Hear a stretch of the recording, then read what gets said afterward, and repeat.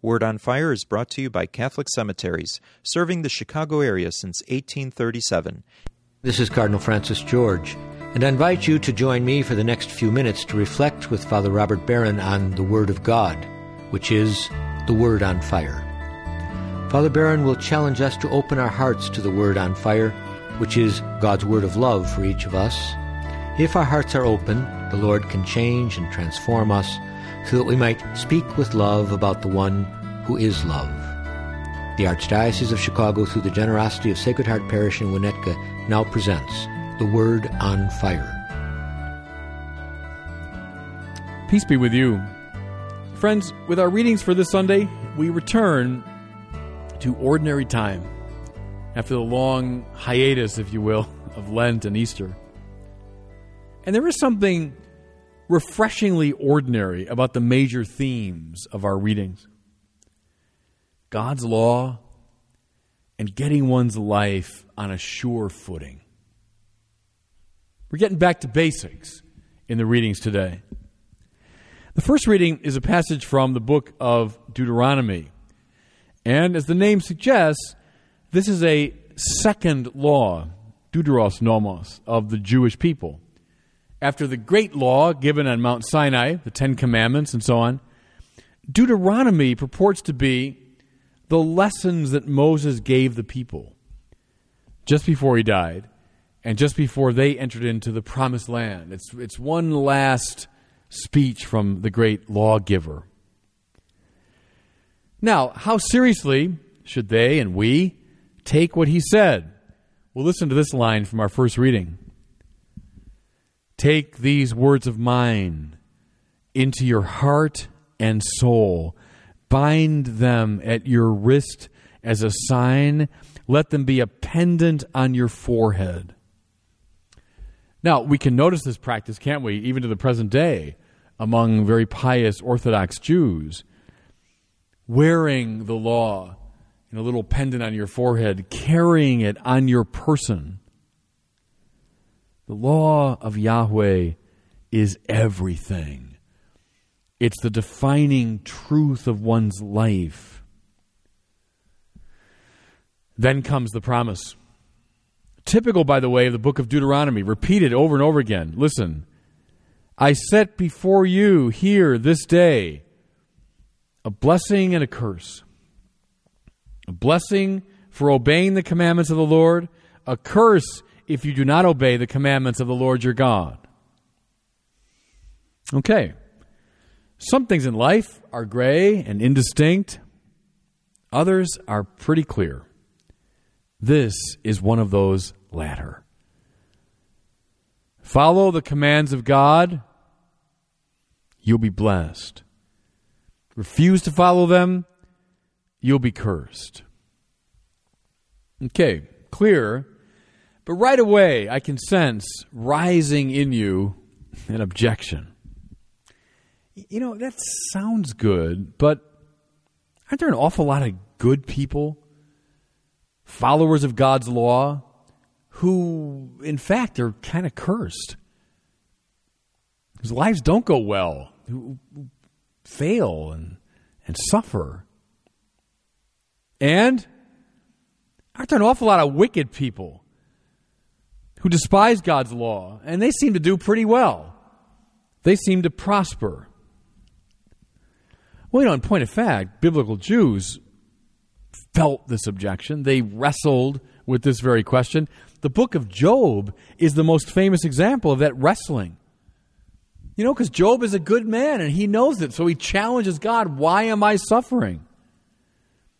The prophet Jeremiah complains famously, why, O Lord, do the ways of the wicked prosper?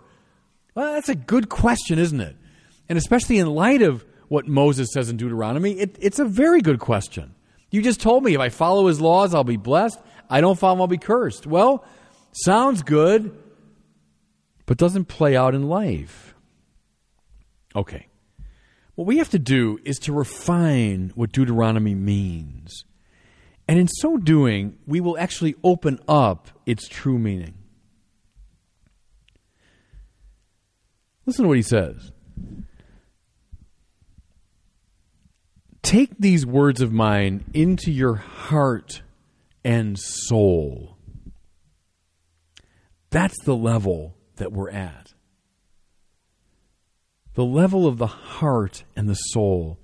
The blessing the author speaks of here has little or nothing to do with the surface of one's life. And the same goes for the curse. He doesn't mean that if you follow God's law, you'll always have good health, never experience setbacks or failures, always be honored, well thought of. He doesn't mean that, because those things pertain to the relative surface of your life. He doesn't mean that ignoring God's commands will necessarily conduce to failure, sickness, rejection, etc. Those things are at the relative surface of one's life. The rhetoric here is properly religious, which is to say it addresses that deepest level of the self, the place that the Bible calls the heart and the soul. What is that? The heart or the soul is the center of you. The place where you are most authentically and deeply yourself. The point of contact with God. It's the energy that undergirds and informs all the other areas of your life, physical, psychological, emotional, relational. As such, it is at the same time the most important and the most elusive dimension of you. Here, the logic of Deuteronomy obtains. If you follow God's commands, what? You will find blessing at that level of your life. You will find what the Bible calls peace, shalom.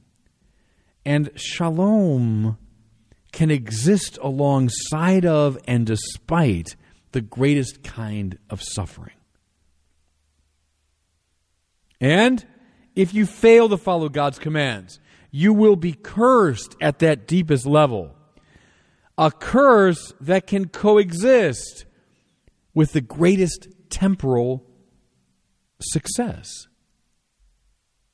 Does that make sense? Someone's got it all. They got a home, they've got pleasure, they've got honor, they got power, they got material things, big bank account. You say, well, look, that guy's blessed. Well, at the relative surface of life. But what's at the level of his heart? What's at the level of his soul? That place where he is addressed most deeply by God. I can tell you, and you know this too, there are loads of people who are blessed at the surface of life and are very cursed at the deep down level. And someone can suffer every type of setback at the relative surface. No success, no money, no power, no esteem, no honor. And yet, I know this, and so do you, they can experience the deepest joy and peace at the level of the heart.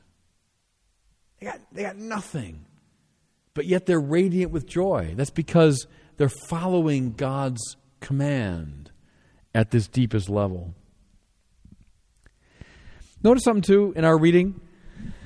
The author of Deuteronomy warns against, turning aside from the way I ordained for you today and following other gods.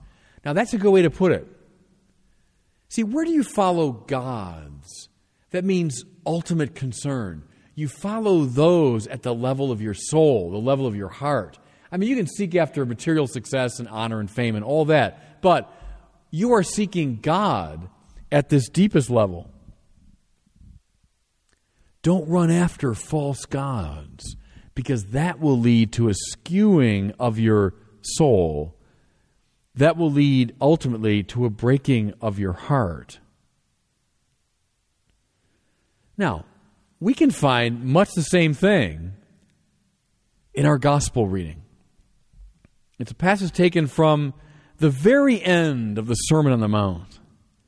So chapters 5, 6, and 7 of Matthew constitute the Sermon on the Mount. At the very end of chapter 7, we find this summary statement. Jesus says, "Everyone who listens to these words of mine and acts on them will be like a wise man who built his house on rock. The rain fell, the floods came, and the winds blew and buffeted the house, but it did not collapse."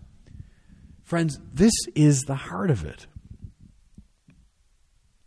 If you are rooted in God, at the level of your heart and your soul, you are following the intentions and commands of God, then what?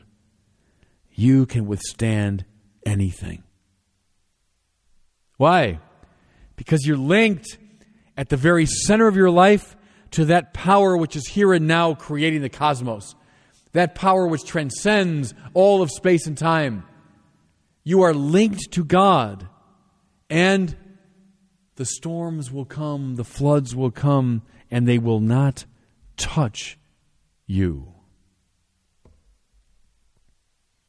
How about the one who does not take Jesus' words to heart? Quote, "He will be like the fool who built his house on sand. The rain fell, the floods came, and the winds buffeted the house, and it collapsed and was completely ruined." Now, friends, notice something here. The winds and floods come in both cases. Jesus here is giving us the proper reading of Deuteronomy. It does not mean follow God's commands and the winds and floods will never come. No. Both the one who follows the commands and the one who doesn't experience the rain and the floods. That means all the trials and temptations and difficulties at the surface of your life. That isn't the question here. The question is, where are you rooted? If you're rooted in something other than God, then when those rains and winds and floods come, you will collapse. And if you are grounded in your heart in the commands of God, you can stand and withstand anything. Oh, I've known lots of people in my pastoral experience. Lots of people. You know them too. They got it all together. They've got everything you want out of life. Look at them. Look at that beautiful house of their life. But then there comes sickness. There comes loss. There comes failure. There comes the premature death of one of their children. There comes the death of a friend. Whatever it is. All those normal winds and floods that bedevil us. And that house can come crashing down. So, the question is, as we resume ordinary time, simple question. It's an ordinary question. Where do you stand? How goes it with your heart? On what precisely is the whole of your life built? On the commands of God? Then you're built on rock. On anything else, you're built on sand. And from that, everything else will flow. And God bless you.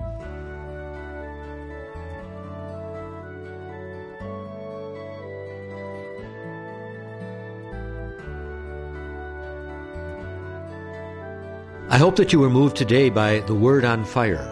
I pray that together we might become a people on fire with love for God and neighbor here in Chicago and wherever these words are heard. Until we join Father Barron again next week, I'm Cardinal Francis George. God bless you. The cemetery ministry is a core ministry of our Catholic faith tied to the corporal works of mercy. Cardinal George says, "It's comforting to know that our Catholic cemeteries are caring for the remains of our loved ones awaiting the resurrection. There are 43 Archdiocese of Chicago cemeteries willing to help you during times of loss. Call 708-449-6100 for assistance. Catholic Cemeteries, serving the Catholic community since 1837.